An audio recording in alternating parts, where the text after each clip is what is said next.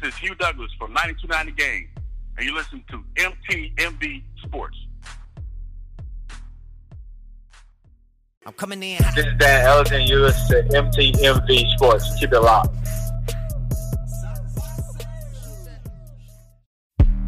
I don't do the most, but I do a lot.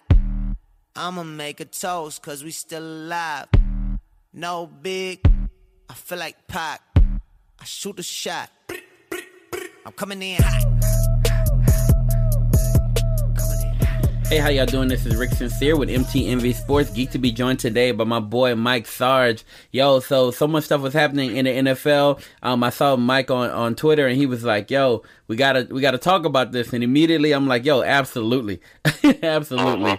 Go ahead and bring on my boy, the artist, the YouTuber, right? You gotta check out his YouTube page. I definitely want to give him a chance to plug that today, right? The guy who helps everybody out, our new artist. If you need somebody to talk, you need to look at somebody and talk to somebody about the stuff that you're facing as you become a new artist. He has his awesome YouTube page to help you out with that kind of stuff. Share his experiences and his expertise, right? As he's climbing up the charts and doing his thing musically. But also, every now and again, I love to get in and just chat with my boy Mike about football, basketball, sports, just hands down. Mike, how you doing today, bro?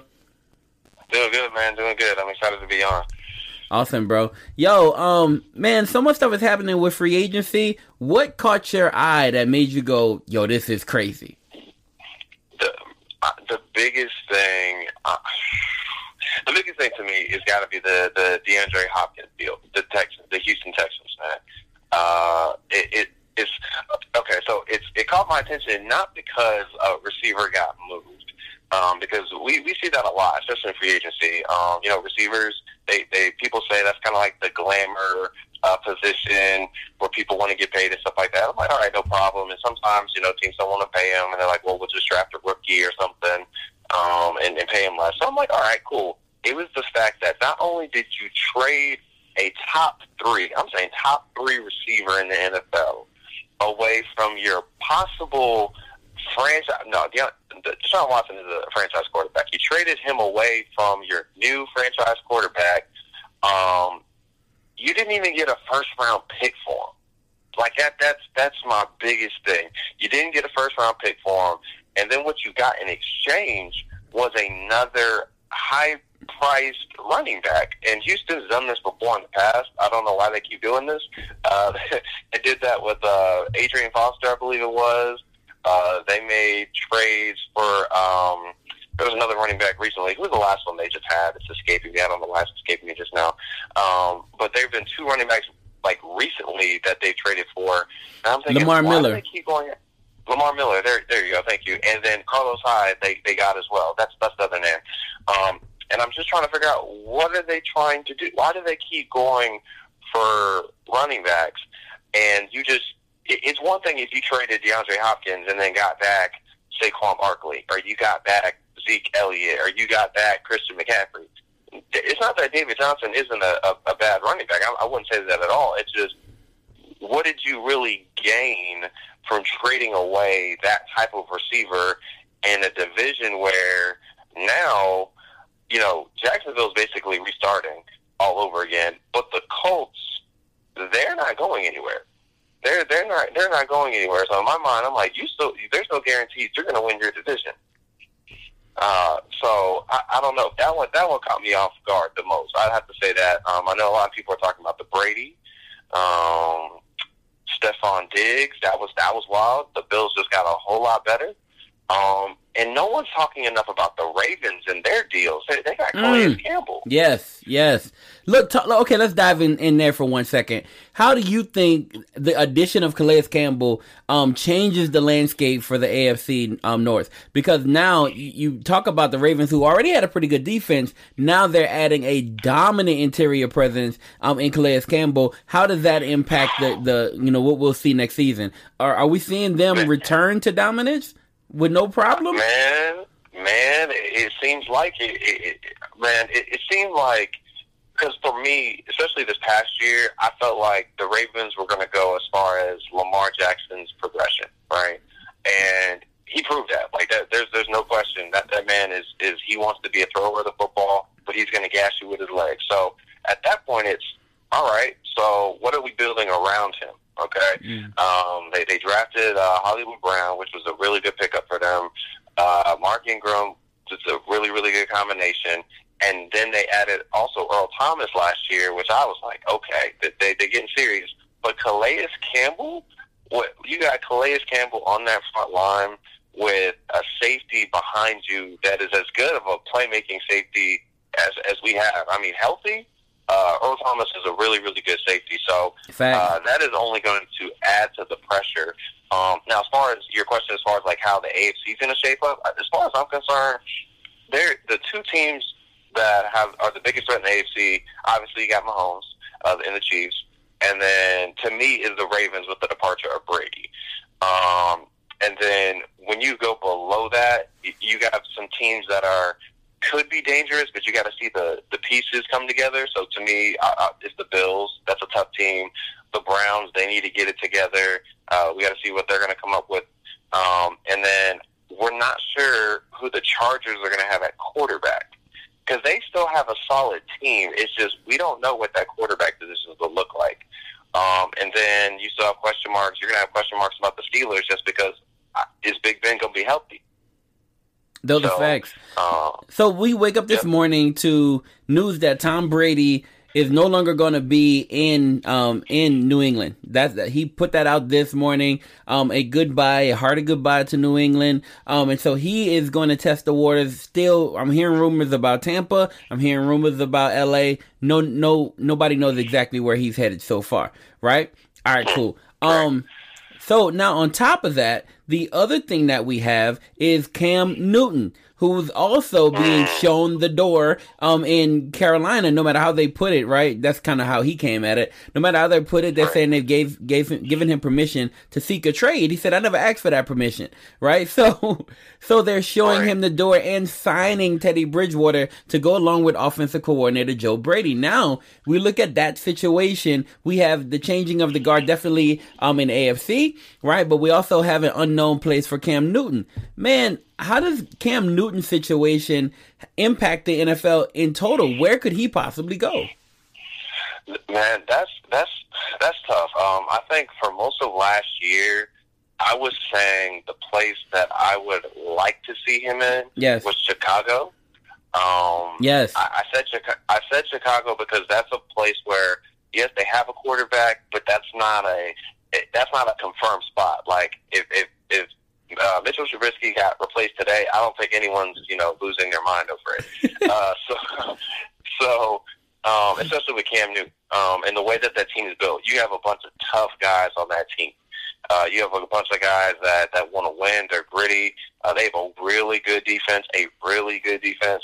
And so if you add a Cam Newton to that team, which by the way, Chicago also signed Jimmy Graham at tight end. Yes, they did. So I think that if you give Cam Newton that type of security blanket, who already wants to, he's a catcher. That he's a type of tight end that catches the football. I think that helps. But to me, I think Chicago is the best spot. And if we're honest, though, there aren't a lot of slots this year for quarterbacks, especially considering like the signings right now. So Kirk Cousins got re-signed. Phillip Rivers went to the Colts. So like what we're really saying is what slots are available? Well, the Buccaneers job, the Chicago job, the Chargers. Honestly, they're not too many slots, and we're not even talking about the fact that Tom Brady is going to take a slot. He's going to take someone's slots. So I think for Cam, that might be the best situation, unless he goes to a situation where he might have to be a backup for a year. Could you possibly see him in Miami taking over for Ryan Fitzpatrick, or could you possibly see him? I can possibly see him with the Chargers. How would you feel about that move for him? The Chargers, you know what? If he went to the Chargers, I think that would be closer to what he had the year they went to the Super Bowl. As far as team makeup, they had a good defense, a solid defense. And then he definitely had weapons. So I think the Chargers have better weapons than he had that year, to be completely honest with you. But I think that's also dependent on whether or not Melvin Gordon stays. Yes. And that's the part where I think it's a big chance that Brady ends up in Tampa because Tampa has a lot of cap space. And Melvin Gordon wants to get paid. He wants to get paid. And why not go to Tampa where there's no competition really? You're going to be the guy. Mike Evans is already on the outside. He's already been paid. And they have an underrated defense. And if we're honest, like I know you're a Saints fan, I'm a Falcons fan, but there's a new winner in that division every year. So except for the last few years, that's been all Saints. Well, it has been. It has been the past, what, 2? Yes. Two, yeah. So past 2, it's been all Saints. So if you're Tom Brady and you're Melvin Gordon, why wouldn't you think, hey, we could win out this division? I don't know, man. Like I think those are good places. I think now the part you mentioned about Miami and Cam, the only thing that has me hesitate, I like it for Cam. The only thing that has me hesitate is one, they just spent a bunch of money in free agency. They just paid Byron Jones, the corner from Dallas, all that money. Yeah, they did. And they're going to have a top pick. And I would not be surprised if they drafted. Like, it would be smart for them to draft a guy like Tua. Yes. So what I would do if I'm Miami, I would try to get Tua and Cam. And I say that because that means you can start Cam, see where his health's at, while letting Tua grow and making sure he's healthy, 100% healthy. But because you know of Cam's injury history and the way he's been used, if he does go down, you have a backup plan. So that's the way I think about it. But I actually like that. Miami's actually that'd be a nice little pick. But Miami's, they're high enough in the draft to where they can grab a quarterback. Yeah, I can see them. They have 3 picks in the first round. I love the fact that they would think about, if they could, take a Tua, put him away for a year, use a Cam Newton who's on. I mean, definitely, Cam Newton's going to be on a warpath. And he never really needed a ton of weapons around him. However, if you kind of can give him some weapons, that'll be great. If he goes to a Chargers team, which I'm hearing, I'm seeing kind of different reports. I just saw something tweeted out by Rappaport, basically saying that this now takes away the Chargers as a possible landing spot. So I don't know what he tweeted out. I need to go look at that. But if something has taken away the Chargers as a landing spot, then Tampa Bay would be it. It would be Tampa Bay and nobody else. And so earlier today, Colin Cowherd basically said that he's hearing that Tom Brady will pick on Tampa, and he said that's the move. He said it wasn't from a football source, but it was from somebody who knows Tom Brady, and that was possibly the play. If that's the play for Tom Brady, if that's where he's headed, then, that's going to change a lot, man. It'll change a lot for us because that's the NFC South. Now we're looking at Teddy Bridgewater, Drew Brees. You got Matt Ryan and Tom Brady in the division. Dude, let me ask you this. If Tom Brady does decide to go to Tampa Bay, how does that impact the NFC South? And how does that impact your fear about winning the NFC South again as a Falcons fan? I think it affects the NFC South, but only from the standpoint of we'll find out how much pull Tom Brady's legacy has. Because one, if I'm a free agent, I see 2 positives. I see, like Tom Brady's going to Tampa. I see that. I see, it's in Tampa, Florida, so it's a nice place to live as well. And then I'm also looking at the fact that they have cap space. They're not paying nobody ridiculous amount of money. They're not paying Jameis Winston. They're only really paying Mike Evans. Gerald McCoy left to go to Carolina. So it's not like they're paying anyone crazy. Now, I honestly want to see if that is the case. If Brady does go to Tampa, I want to see what his deal is going to look like. I'm hearing it maybe $30 million a year, which Breeze just got 25 times. Always been very good to his teams as far as, very good to New England as far as letting them slide with not paying him as much. But this time I feel like he's going to get a little bit of money, and I'm thinking $30 million is the figure there. Okay. See, this is tough, man. Like, so as far as where I think the Buccaneers will be, so they have weapons. They got Mike Evans. They have O.J. Howard at tight end, he's a stud. Yeah. They need to figure out the running back situation. The biggest detriment for them is their O-line and their linebackers. So, for me, when I think about the rest of the teams in the NFC South, they can get away with their offensive line not being the greatest, only because really the only team with I'd say a good, like, above average pass rush would be you guys, would be the Saints. Yeah. So I think they could get away with it. The linebacker part, though, they're not going to be able to get away with, because every team in the NFC South has receivers and good tight end. Yeah. So that's the part where they're going to need to address that. But outside of that, I think the Bucs could put up a fight. I know a lot of people, unless they're fans of the teams in the NFC South, they don't watch a lot of NFC South games. But the Buccaneers have always put up good fights, like always. They have. It's not like, oh, that's an automatic dub. It's like you like to think it's an automatic dub. But it's not the case. The Bucs always put up a good fight. So now you're telling me that Coach Arians is going to have Tom Brady? Oh no, yeah, that's different. That's a different formula. So I think the NFC South is going to be harder than what it has been in the past. That's tough. I don't know, but I don't think I would make the Bucs the favorite, though. I would still take a Drew Brees Saints team. Honestly, even with Atlanta's changes right now, I would still take them just based off of they know what's going to happen in the division. Yeah. Generally. The only thing I can't say is I have not looked at the NFL schedule for this year as far as what other divisions they're going to play. The schedule hasn't been released, I don't think. So I think they're still kind of holding that. Okay. So I don't know what it'll look like. At least the actual schedule, I don't know what it'll look like. I do know they'll play twice. And you know, some Saints fans are actually a little bit excited about the possibility of Drew Brees going up against a Tom Brady, because it's basically like they want to see him match up. They think, okay, New Orleans, we're like, Drew Brees is the GOAT. Across the world, Tom Brady's the GOAT. So they want to see them face off twice, and they want to see what's the win-loss record at the end of the day. That's kind of what some people. That's actually what some podcasters I'm already hearing are talking about. If Tampa Bay is the move for him. But I'm telling you like this, they're gonna be pleasantly surprised. Ronald Jones had a pretty good year last year.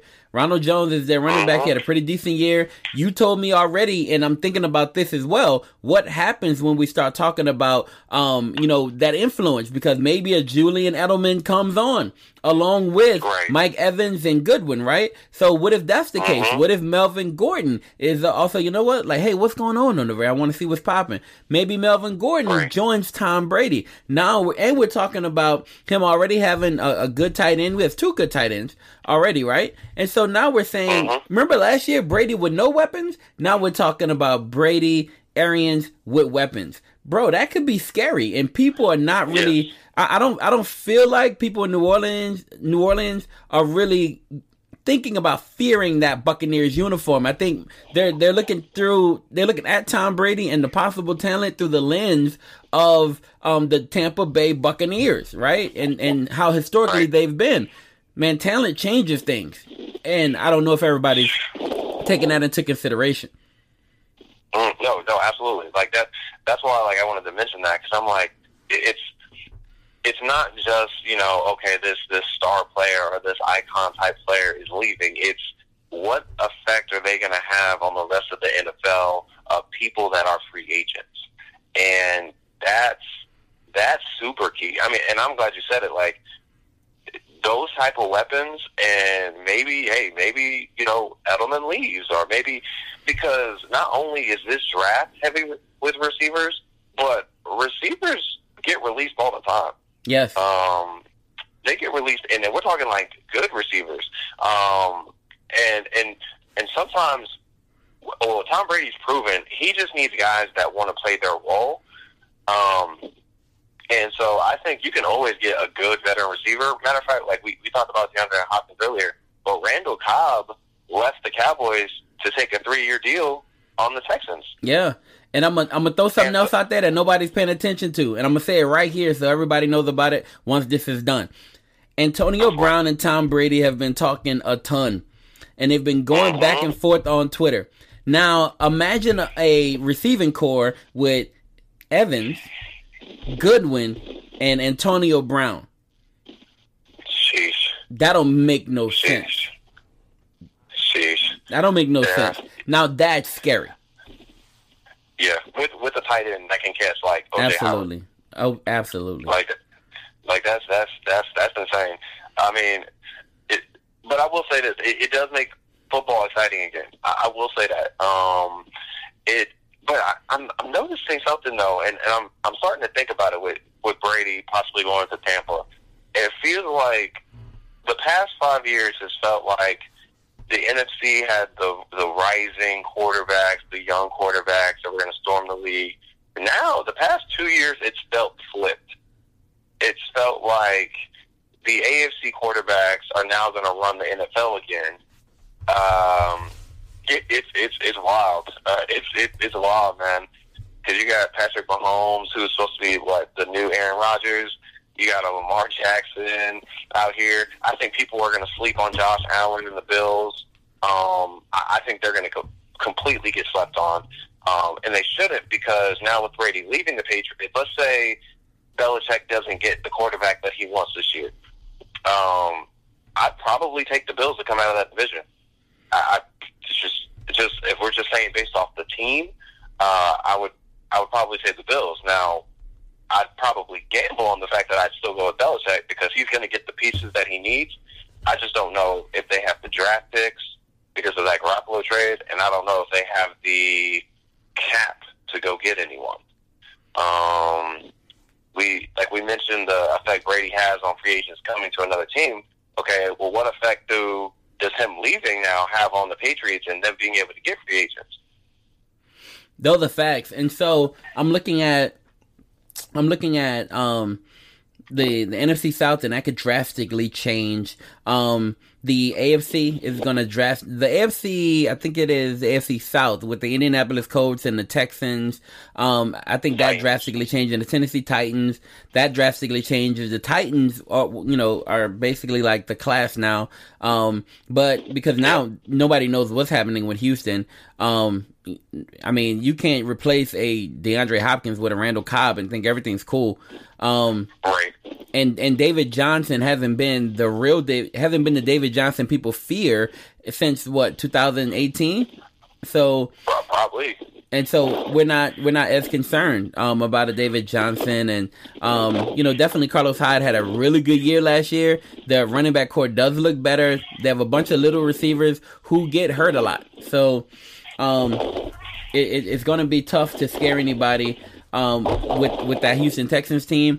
On top of that, now you talk about what's happening with the Colts. They now have Phillip Rivers, and that's going to be different. So there's so much stuff going on, bro. It's like, I mean, it's almost insane. It's almost too hard to keep up with and catch up with.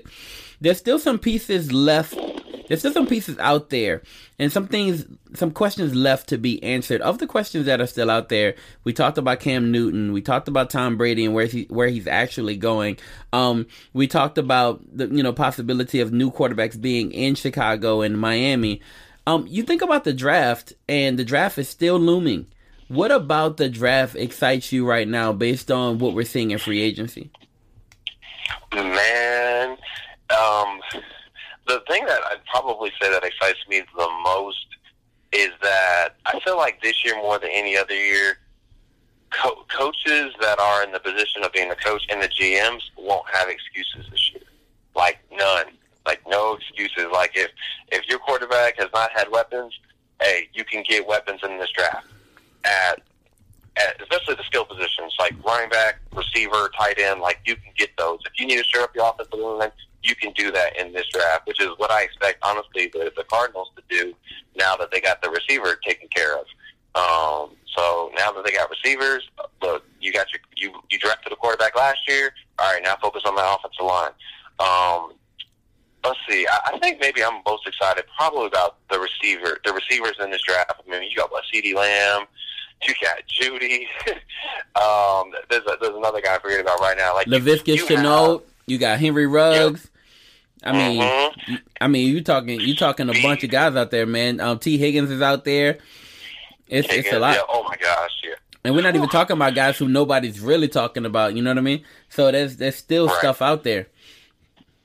And what's interesting about it, about this draft is it seems like people can make safe gambles for this draft as well. So I'm a Georgia Bulldog fan, and Jake Fromm is in this draft. He is. And so when a lot of people were talking about, needing quarterbacks, needing to backfill, I think guys like him that have good resumes, but maybe they're not, the superstar talent or whatever, he's going to have a lot of options. For example, teams that have older quarterbacks and they need to start thinking about the future, Jake Fromm is the type of quarterback that you can draft.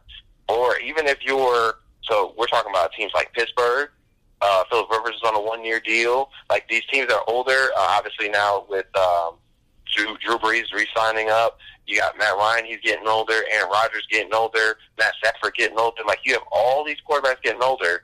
You got to start thinking about the future. Jake Fromm's a nice piece. Or if you're Bill Belichick and you're like, you know what? If I want to prove to the world I'm the best guy out here, let me just take a rookie quarterback and let me show y'all something.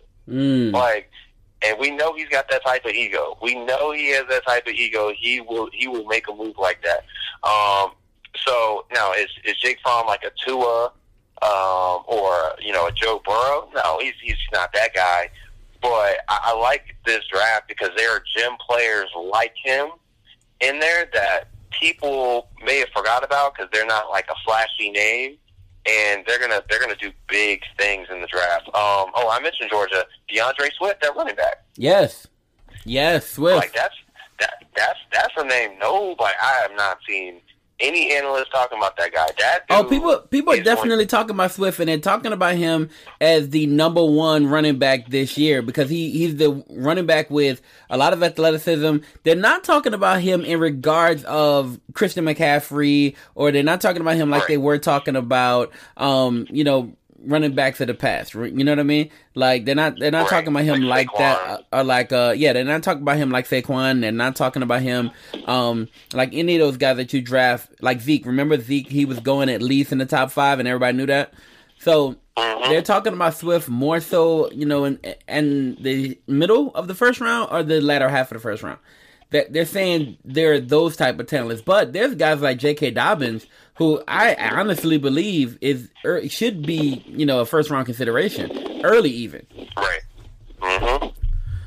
I agree with that 100%. Like, you can look at him and tell like he's NFL, like he's an NFL ready type dude. Like, I'm just like, wow, there are gonna be dudes that are definitely gonna get slept on in this draft, but there are gonna be a lot of good gems in this draft, so I'm excited. I was going to ask you: is there anyone in this draft that might be getting a lot of hype that you're not sold on? Okay, yeah. There's a few different guys who I'm not really sold on. But let me see. If I think about a guy who's in here that I'm not sold on, I'm gonna mention him, and I know you just mentioned him, but Fromm I'm not sold on at all. That's fair. I'm not sold on Fromm because I feel like his lack of arm strength is really going to show. It showed at the combine, and I think when it's time for him to be in a particular system, now they're gonna almost have to put a system in place around him, like there's the same system in place around a 40-something-year-old quarterback in Drew Brees, where Drew Brees lacks arm strength right now, and it shows. And it doesn't really show up until you see him, leave the game, and then somebody replaces him, like a Teddy Bridgewater, and then you see, there's a difference in arm strength here, and there's a difference in what the offense can do. But when the offense is running straight through Drew Brees, right, and it's not running through Taysom Hill or through Teddy Bridgewater, then what you see is a straight up, very clear short to intermediate passing routes, right? So somebody's going deep, but you can almost ignore them. They're just going deep to clear out. The targets are being are almost 80%, but underneath. And so those are the type of routes, and most routes aren't even go routes. Even if they do go deep, they're not go routes. They're more so deep crosses, right? And so that's the type of offense that's in place for Drew Brees right now based on his arm strength. I feel like you have to start off with that type of offense with Jake Fromm. And that may be me just watching him arm strength wise and seeing what he's doing, but I feel like you have to kind of start off with that type of offense with a Jake Fromm. If you do start off with a timing offense, more so based on timing and intelligence, I think you get a lot out of a Jake Fromm. I feel like you do. Right. A lot of people are calling him Andy Dalton, but honestly, they are. And those are analysts. Mel Kiper's even calling him Andy Dalton. But for me, I'm feeling a lot like I like Andy Dalton, and when he had AJ Green, and it was early in his career, he was very impressive. I feel like Jake Fromm could be impressive as well. Right. I think that's semi-disrespectful to Andy Dalton, because Andy Dalton has an arm. He does have an arm. He does have an arm. He does. It ain't like he can't throw. That was never the issue. The reason why people don't see him in a great light is, well, one, obviously because of health, but two, because he's playing for the Bengals. Like that has a lot more to do. No, Andy Dalton can throw the football. Now, consistency, that's a whole other issue, but like Jake Fromm was perfect for what Georgia did, because you already know if you're going to the University of Georgia, they're going to run the football. They're going to run the football, and you just have to be smart and not turn the football over. So I agree with you as far as the way that the deep ball is thrown in the NFL is completely different. There have many Georgia games where I saw an open receiver, like a deep throw, and Jake struggled to hit him on time, where the receiver had to slow down to catch the ball, but then they didn't get the touchdown because the corner caught up with them. So I'm like, man, we got to hit those. No, I agree with you with Jake. Honestly, man, for me, I'm not sold on Chase Young, man. Okay, I'm not. I got more names for you, and I love the fact that you bring up Chase Young. I wasn't completely sold on a Chase Young, because I saw him towards the latter half of the year after, that I guess 1 game suspension or so. And when I saw him come in, I didn't quite see, I had already saw a lot of the burst before then. He just seems like a guy who runs hot and cold. But the reason people are so sold on him is, well, his hot is really hot. Do you know what I mean? Yeah. I don't know if you were around when Jadeveon Kearse was around, right? And he was the freak, and everybody was talking about, the way he came off the edge, and he looked incredible. He was he was hard to stop. His body type was a little bit different. This guy's a monster. He's a monster, plus he's fast. And so when I'm looking at Chase Young, I did doubt him at first. I doubted Chase at first. And I doubted him towards the end of the season. But when you go back and you look at him early on in last season, bro, he's so dominant at times, it's hard to deny. It's really hard to deny. And yes, he disappeared towards the end, of course, right? But I think he probably just hit a wall, and maybe he just started protecting himself. But, because, towards the end of the year, he didn't want a situation like you see with, remember Jalen from the Cowboys? Oh, yeah. Smith? Yeah. Remember, he was going toward the end of the year. He was dominant. And then right at the end of the year, he gets really hurt. And it kind of, pulls his career, takes a small step back. I feel like maybe Chase was defending himself. And maybe he wasn't giving you his full thing. But I feel like Chase, without any hesitance, is a beast. He's a beast. And if he really leans into his Ohio State family, he's gonna be great. My only concern with him is that motor, because if he had the opportunity to go to a situation, let's say we know this not going to happen, but let's say like he went to a situation like the Baltimore, right, where you got vets around you, and they gonna teach you like, hey, no, to survive in this league, hey, it don't matter how talented you are because everybody's talented here. You got to work. Like, and what my worry is that he's gonna end up going to, let's see, what is it, the Redskins with the number 1 pick? No, so right now the Bengals have the number 1 pick, and he's being mocked to Washington at number 2. Okay, gotcha. Oh, that's right, because Joe Burrow is projected to go to Cincinnati. That's right. Yeah. So my only worry with the Redskins is, like, I do like that Coach Rivera is there because I know he's gonna be on them, but it's the culture of Washington that I'm concerned about. And especially being a rookie, like staying motivated and not just going, well, I'm here, I'm paid, I'm secure, I'm straight. Like, that's a concern for me. Him tailing off at the end of the year was a concern for me, mainly because when you come off a suspension and you really love your sport, like we've seen dudes get suspended or hurt, and then the first game back, they're like, yo, I'm finally back. Let's do it. Monsters even. You're right. Right, and we see that. Like, hey, I have a passion. Like, I'm trying to prove that I'm still that best dude.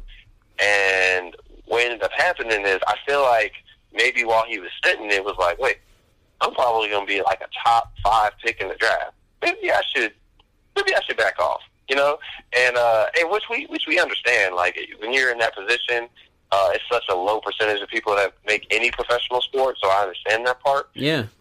But when I think you're going to take a defensive end at top 2, then that guy better be Khalil Mack.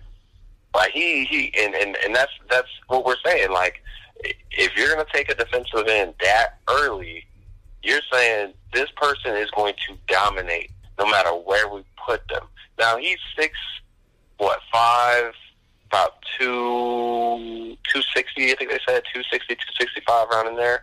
So he's good edge rusher size. My question is, we mentioned Clowney earlier. Was he successful just off pure athleticism?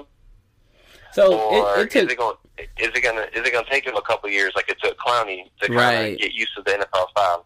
Right. I see you. He's 6'5", 264 pounds according to CBS.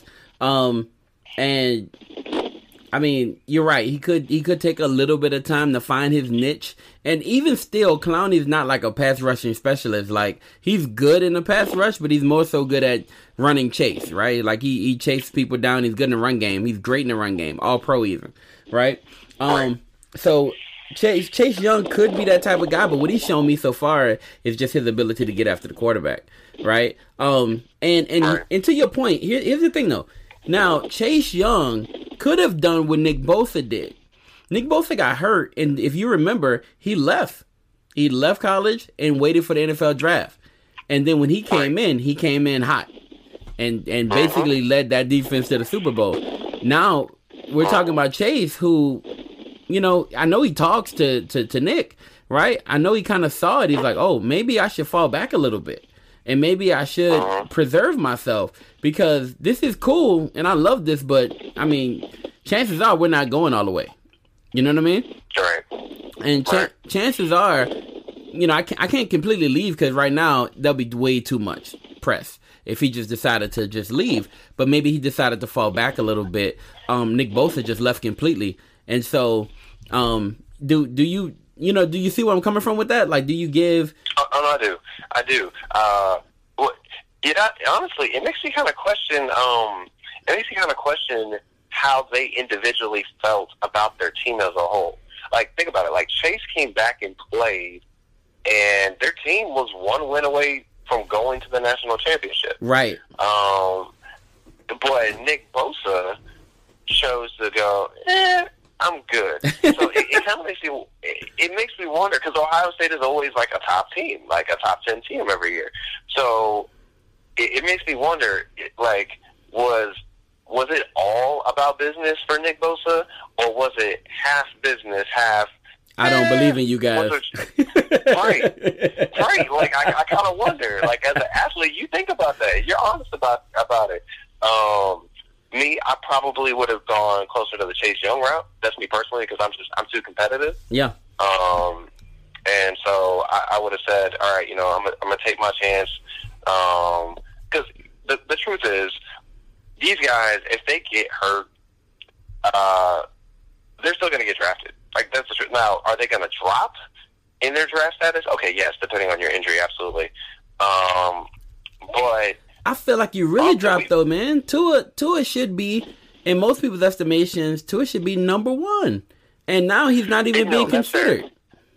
That's fair, but to me, like the NFL is always tricky like this, and the fact that like sometimes you don't even have to get hurt for your stock to drop.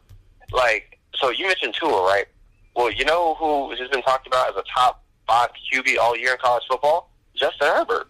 Yeah, and he's thought of as a back, like a mid to late first round QB pickup. Oh no, so, he's changed that narrative. He's completely changed that narrative since the Senior Bowl, the NFL Combine, and since then, Justin Herbert is now being mocked as early. I'm seeing Justin Herbert being mocked as early as 5, right?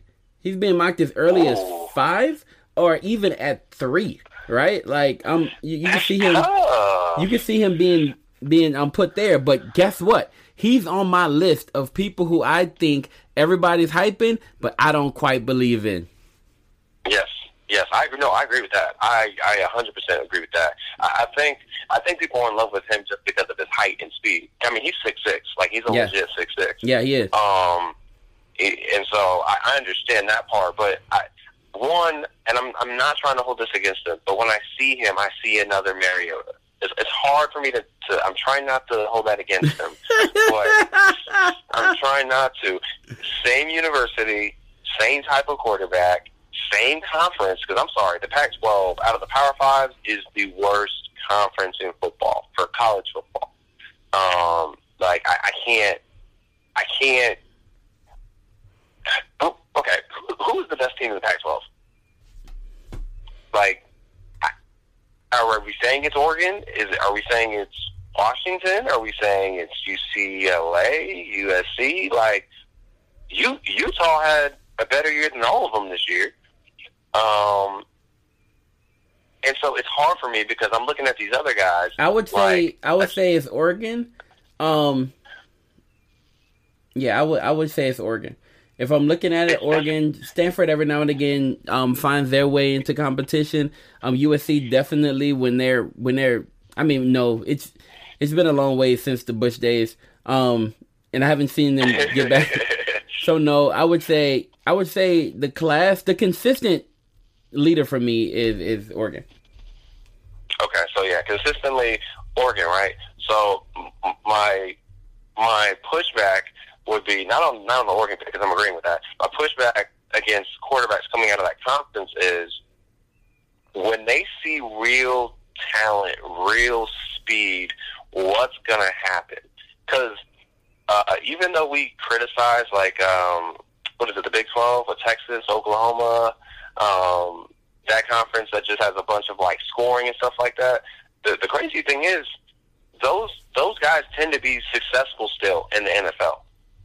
And honestly, the only person recently, I'm trying to think of a quarterback that's come out of the Pac-12 recently that's had a good career in the NFL. Andrew Luck is probably the closest because he played for Stanford, but when did he get drafted? I'd have to check back to see when he got drafted. But if we're talking recently, I can't really name someone recently that has had a good career. But if I'm looking at this year's draft, we gonna have a Joe Burrow coming out of the SEC. So Luck came in 2011. Ooh, 2011. And we're 9 years in, man. Like Justin Herbert out of Oregon. I'm trying to think of the top quarterbacks for this draft. You get what? From SEC. Who am I missing? We're missing quarterbacks. Oh, Tua, SEC. Oh, you talking about this year? Another guy. Yeah, quarterbacks for this year. Oh, there's a ton, right? So, just in that first round, you're looking at Burrow, you're looking at Tua, you're looking at Herbert, right? You're also looking at Eason. So you know about Eason. So Jacob Eason. You're looking at Eason, the guy who people are starting to look at a little bit more. That's kind of weird. He's 6'4", 222 pounds. Is Jordan Love, and I'm hearing a lot about him. There's actually a bet right now between Todd McShay and Mel Kiper, and Todd McShay believes that Jordan Love will get drafted ahead of Justin Herbert, and they're betting $5,000. Ooh. They're betting $5,000 that'll go to a charity. What they're saying, but that guy's out there. Your guy from Easton. Those are it as far as the top guys are concerned. But those are quarterbacks coming out. Now, two of those guys I have a lot of questions about, which but This is going to be an interesting year. And honestly, generally I look at the draft being their make or break for a lot of teams. But I think this might be the first year where I'm going, no, free agency by far this year is changing things. Like, I talked about, the NFC South and their pass rush. The Falcons just lost Vic Beasley to the Titans. Yeah, but they didn't mind. No, I didn't mind that. I didn't mind that at all. But when I look at what it does, though, for the Titans, I mean, they're just shoring up a already good defense. Yeah. And I'm looking at, small things. So especially on the defensive end. So Vic Beasley, he went to the Titans. The Eagles are not going to pick up Malcolm Jenkins' option, which is interesting to me. Malik Collins, that defensive tackle for the Cowboys, he went to the Raiders as well. So I'm like, the Raiders are slowly grabbing people. They're going to be a bubble team to me. They're going to be a bubble team. They're not going to be elite, but they're going to be a bubble team to me. Obviously, we talked about Phillip Rivers, but the offensive tackle for the Packers, Beluga, he went to the Chargers. So I'm like, Tom Brady, I know you're looking at the Bucs, but the Chargers, they're shoring up the offensive line and has weapons. That's tough for me. I guess what I want to know is what makes Tampa more attractive than the Chargers outside of Patrick Mahomes is in that conference. Say it one more time. My question is, if you're Tom Brady and you're looking at the Buccaneers and you're looking at the Chargers, what makes the Buccaneers more attractive than the Chargers outside of the fact that you won't have to see Patrick Mahomes twice a year? Proximity. For one, proximity to your family. So I'm hearing that his family's mostly in New York. Those are the personal reasons. And he'll be only a 2-hour flight away. And so that's one. Weather. So weather would be good for him, but weather would be good in LA too. So that's not really a thing. I think it'll be better in LA, honestly. It could be. Because if you're thinking about Florida and the hurricanes, you're right. I'm thinking I think it's better. It could be better. And then you're just looking at for them, you're looking at possibly the possibility of an easier route. And maybe an easier route. Maybe not going through all those young quarterbacks maybe that's not the move. Maybe I meet them when I get there. Right? But maybe for now I go through the, guys my age. You know what I mean? Maybe it's the difference between competing in the 40-plus league versus the A-League. Because think about it, right? He's going to have to go through... I think it's an easier route to have to go through Drew Brees possibly as opposed to going through Patrick Mahomes. So... yeah, that could be it. Outside of that, maybe it's the coaching staff. Maybe it's Bruce Arians. knowing him and being able to work with him a lot better than having to do that with the Chargers. Maybe that's it. There's a few different reasons for a move like that. That's fair. That's fair. How did you feel about the whole Cowboys signing Amari Cooper and then tagging Dak Prescott? I understand it if we're going to have contract negotiation issues. I have to keep Coop. I know what it's like when I don't have a number one wide receiver. I know that. Now, I also know that I have a way to keep you without having to negotiate with you, right? But with Amari Cooper, I want to make sure that I keep that guy. Like, I have to keep him because even Dak is better when Cooper's around. It's just straight up. Dak is better when he has Zeke secure. Zeke is better when he's secure. Coop is better. Like, Coop shows if you have faith in him, he'll reward that faith in him. He did when they traded that first round pick for him. He came in and rewarded that faith. He's going to reward your faith if you give it to him. And so Coop, having him secure is good. I have a way. I probably can't negotiate with Dak the way I want to. We have differences on how he views himself and how I view him. I have another year to look at this if I put the tag on him. I'm going to go ahead and put the tag on him. Now, and I'm going to do an exclusive right situation to where nobody else can negotiate with him. That's my guy. Right? And it's this year, so let's say this doesn't pan out. And let's say I can't get a deal negotiated, okay, and let's say you show me on the field that you're not worth the $40 million you may want.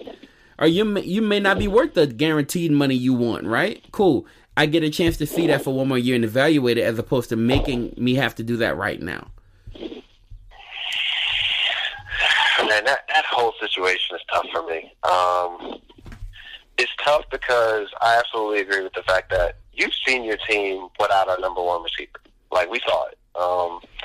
We saw Dak. He struggled without a number one receiver and a aging Jason Witten. We saw it. But there's a part of me that goes, one, his coaching situation, Dak's coaching situation was not the best. Personally, I think Dak should be doing the option a lot more. People do not want to tackle Dak in the open field. I've just seen it too many times. Two, do you want to have him running as much? You look at what happened to Cam Newton, and it was really cool, and it was great, but now he can't get his shoulder right. Well, my thing with the difference between him and Cam, though, is Cam, it took Cam a minute to learn how to slide. Okay. Dak actually tries to protect himself. Dak will run out of bounds. He doesn't feel like he has to run over someone every single play. Salute to that. And so in that way, I'd go well, I'm not as concerned with Dak. Two, Dak's offensive line is way better. In most cases, when he's going forward, he's already got a 5-yard head start. When they're healthy, they're one of the top lines, right? But they've been suffering through injuries as well, and we saw that. You know about that as a Falcons fan. You remember when was it Claiborne? Just went nuts. What, he had 12 sacks in one game or something? It was ridiculous. And Claiborne is not that good. He's not that good, bro. But that's why I was he went ham that game. And I was just what is going on? But to be honest, the thing that gets my attention the most when I think about this Dallas situation is they paid people that they didn't have to pay. Jalen Smith is a good linebacker, but they didn't have to pay him that much, especially considering I think the only thing that's helped them that doesn't make them look as bad giving him that contract is the fact that Vander Esch has been injury prone this year. So now they don't have to worry about paying him top dollar because they could just go, well, you've been injury prone. But I felt like they could have been paid Dak. And I think Dak is asking for as much as he's asking. Granted, we don't know what that price point is, but I feel like he's asking for as much is because, one, they waited to pay him. Two, he saw how much Goff and Wentz got paid. And he's better than Goff. Well, right, he's definitely better than Goff. And you could say he's at least accomplished more than Wentz because Wentz hasn't been able to play. So individually, you could say, well, like, if I'm Dak, I could be like, well, I've won the division and I've won a playoff game. Wentz can say, well, I have a Super Bowl, but you can't say, well, I won us that Super Bowl. So it's weird. Like, I feel like he should have been paid. If anything, if they expected a discount from someone, they could have looked at Zeke and been like, Zeke, you've been in trouble since you've been here. They could have been like, yo, like, yes, you produce, but Dak doesn't have any off-the-field issues. Yeah, but think about that. Think about that, because Zeke held out. So, and that's the thing. That's the thing Dak hasn't done yet. And honestly, we don't know who's gonna hold it out and who's not gonna hold out. But last year, Zeke actually put their feet to the fire. That's true. But I think they should have played. They should have played at least a game or two without him, just to make a point. Just to see. Yeah, they should have, because I think they should have, because in the way the NFL is, I think you could win games without a running back. I really do. I think you can, at least you can get a veteran who's just looking to get paid and just have a job to fulfill that while you win games. I don't think Dallas can. I don't think Dallas can. The way they were constructed last year. Yeah, I don't think the way they were constructed last year, and the way so much of the offense ran through Zeke, I don't think they could win without Zeke. When I say that, I mean this year. Like, if I told you at the start of the season, okay, you're not going to have Zeke, but you're going to have Amari Cooper. Gallup is going to have a better year than he had last year, and you're going to add Randall Cobb. Oh, by the way, that the Eagles are going to be injury prone at every position, and the Redskins are going to still be the Redskins. The Giants are still going to be the Giants. Do you think you could still win that division? Yes, I can. Yeah, so that's the part where I'm like, I think they should at least play a game or two without him, because if you know Ezekiel Elliott is a competitor, you know by game 2 he's going to be like, I want this money, but bro, I'm trying to get on the field. Like, I'm trying to play with my guys. You know what? So if you remember where we were, okay, I'm gonna bring you back, because I don't know if you remember. What we were fresh off of Melvin Gordon, basically, chilling. Not Melvin Gordon, Le'Veon Bell, basically sitting the entire season. And when he said he wasn't coming back, he really didn't come back. And that's kind of where we were. And we were fresh off of that and seeing that for the first time, right? Seeing Melvin Gordon basically saying, hey, I saw that, and he got his money eventually, so I'm going to do the same. And then seeing Zeke kind of follow suit. So there was no, you know what I mean? Like, back then, we didn't know that, you know, those guys would come back. They may pull a Le'Veon Bell, which we thought was insane because he was jeopardizing his entire future. Plus, that team was almost Super Bowl ready. And so he said, forget being Super Bowl ready. Forget that. I want my money. Yeah. Man, it's weird. Like, because remember when I said I feel like the coaching situation wasn't the best? I think the coach, and this is how, like, Doug and I know on that point, I think the coaching situation compromised Dak and Zeke. And this is what I mean by that. Because they waited to pay Dak, they felt like, you know when it's a contract year, if you're a quarterback, you're trying to get your stats to prove why you deserve that money. So he had almost 5,000 yards passing this year. But the times where they were supposed to run the football, they didn't run the football. So you compromised 2 players, right? You hurt yourself with Dak because you ain't paid him.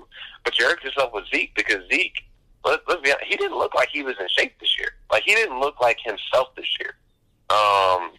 Part of that is you got a 4th and 1, you're not running the football with him. You got 3rd and 2, you're not running the football with him. And even with injuries to your offensive line, I have Zeke that I just paid all that money to. I'm running the football. And so I just feel like that coaching situation hurt them in multiple ways. But I definitely agree with you in the fact that considering the situation when it had just happened with Le'Veon Bell and Melvin Gordon, I do believe that probably did have something to do with it. It's just tough for me because I'm looking at who you paid, and then DeMarcus Lawrence he got paid and didn't even show up. Like, yeah, I'm gonna call that how it is. Like, he got outshined by Robert Quinn a lot. Right. And if he was hurt, that's one thing. Bro, you played almost every game. And he was lights out the year before. Right, like unstoppable. Like near unstoppable the year before. It just it's tough, man. It's tough. I think they'll come to an agreement, but I don't know what happens from here. I mean, obviously they paid Amari, which is why Cobb had to leave because they got to cut somebody. And then Jason Witten's gone. Blake Jarwin left. No. They signed him to a 3-year deal. 4-year deal. That kind of surprised me a little bit. I didn't think they'd give him that much. But they locked him up, and we'll see what happens with the Cowboys because they're going to need to figure out now. Like, who's their coach? Mike McCarthy. Yep, Mike McCarthy. Which means their defensive scheme is going to look completely different because there's Broussard. Is he still their defensive coordinator? Hold on, let me see. Who's the defensive coordinator for Cowboys? Because they were running that Seattle system on defense, and now I don't know what's gonna happen with that team. I have no clue what's gonna happen. People trying to. It's Rob Marinelli, and he's been their defense coordinator for a while. He's good. Oh, hold up. Okay. Hold up. Dez Bryant is trending right now. Uh-oh. You know he's going back. We know it. I mean, he would love to go back, right? He can't wait to get back there. That's the only place he want to go. Can't wait to get back to daddy. That's the only place he want to go. Can't wait to get back to daddy. I don't know why he's trending right now. We'll see. That's weird. He's trending right now. Robert Quinn is trending right now. Byron Jones is trending right now. That's all weird. You Robert Quinn? Yeah, Robert Quinn. But you know Robert Quinn signed with the Chicago Bears. Him and Khalil Mack is about to be stupid. That's nice. That's about to be dumb. And what makes them tough for me isn't just because their secondary is legit nice. Eddie Jackson at safety, I like him. I like him a lot. Chicago, man. So what conference they're in the NFC North? Yeah. So Green Bay, Vikings, Bears. Oh, Lions. I'm sorry, in the Lions. Yep. So they're basically have to just beat out the Packers. They're gonna have to figure out the quarterback situation, and honestly, a smart quarterback could be the answer. Allen Robinson is there. They have him. They could figure out a way. If they can figure it out on offense, right? They could be good.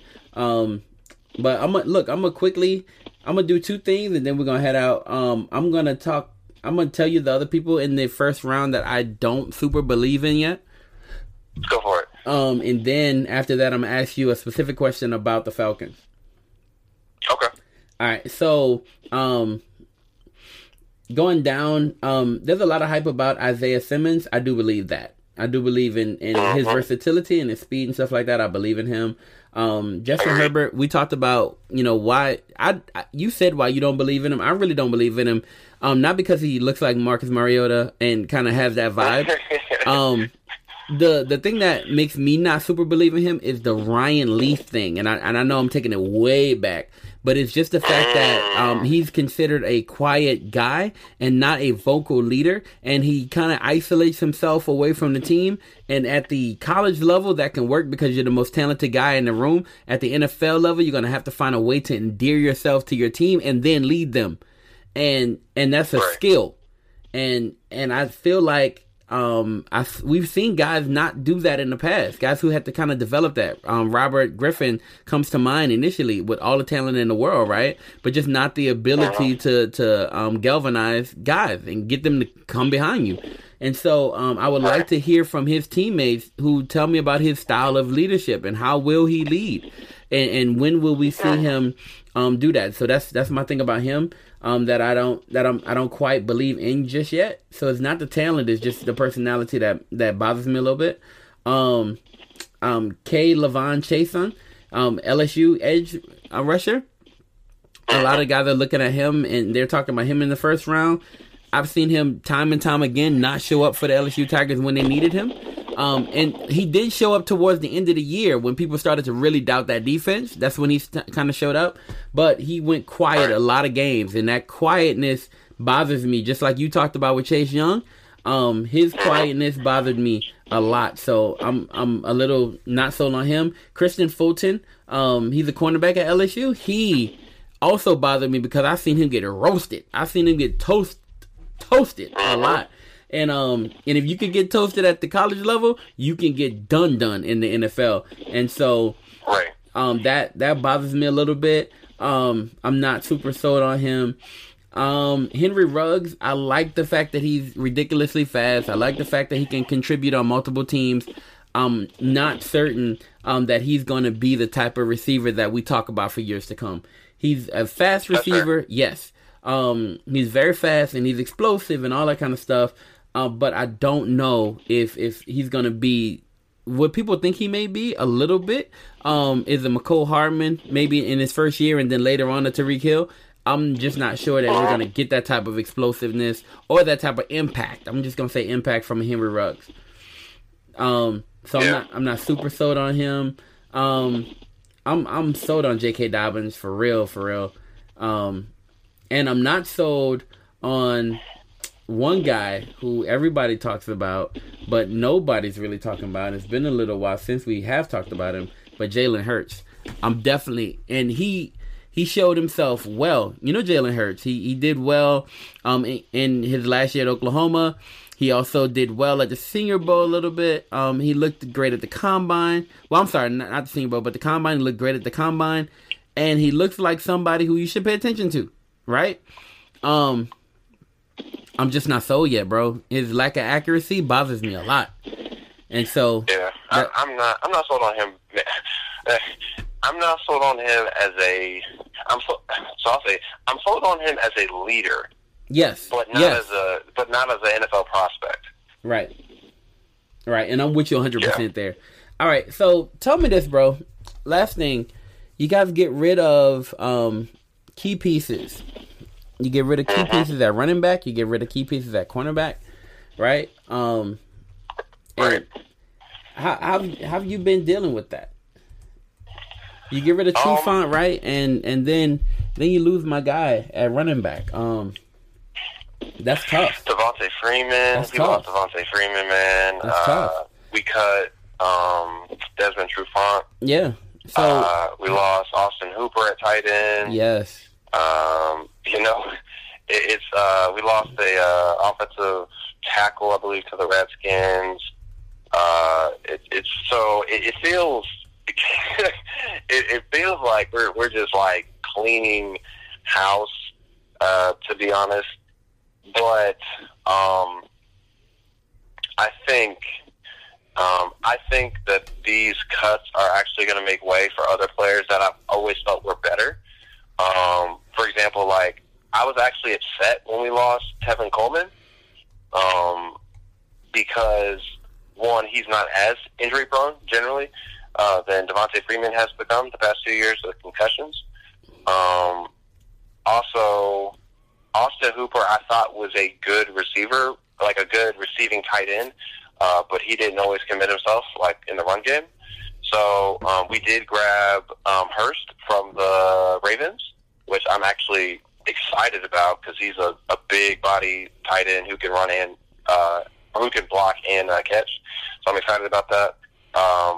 Receiving core, I'm fine with. We got Julio and Calvin Ridley. I'm good. I'm good there. The running back position, I want to see what we do in the draft. I honestly got to watch what we do in the draft. We have pieces. Pat McKinley, he's going to take Vic Beasley's spot, so I'm actually really excited about that. He's got a higher motor than Vic does. He's bigger, faster in a lot of ways. He's faster.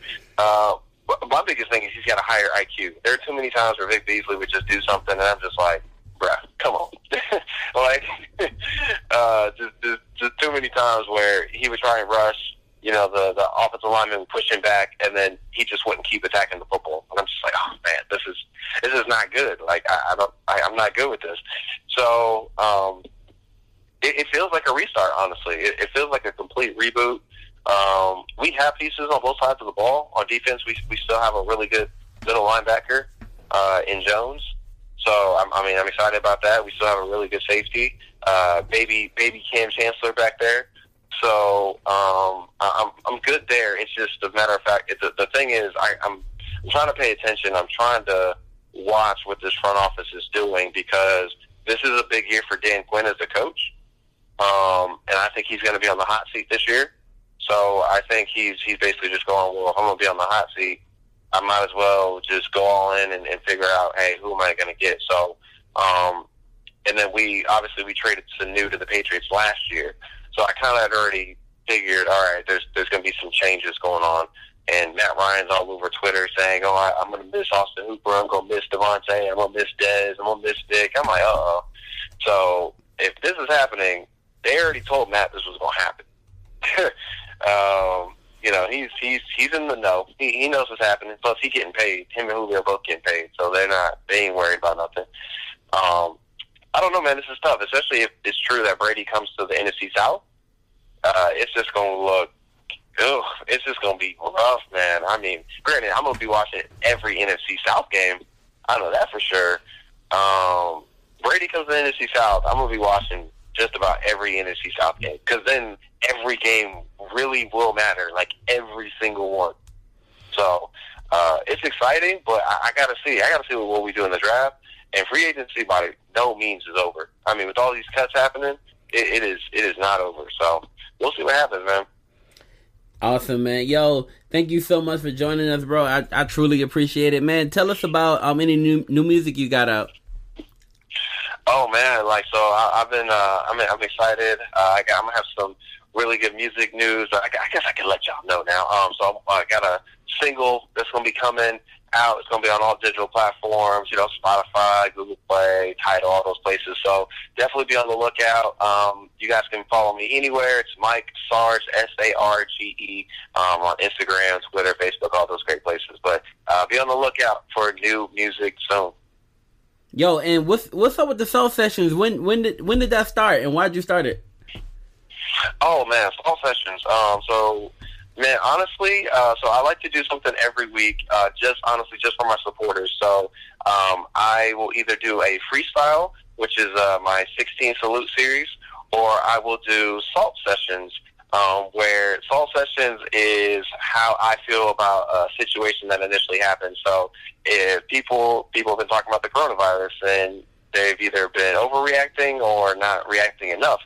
So, Salt Sessions is basically like my first take to a situation, and it's me explaining how I feel, just not, verbally. I'm doing it through music.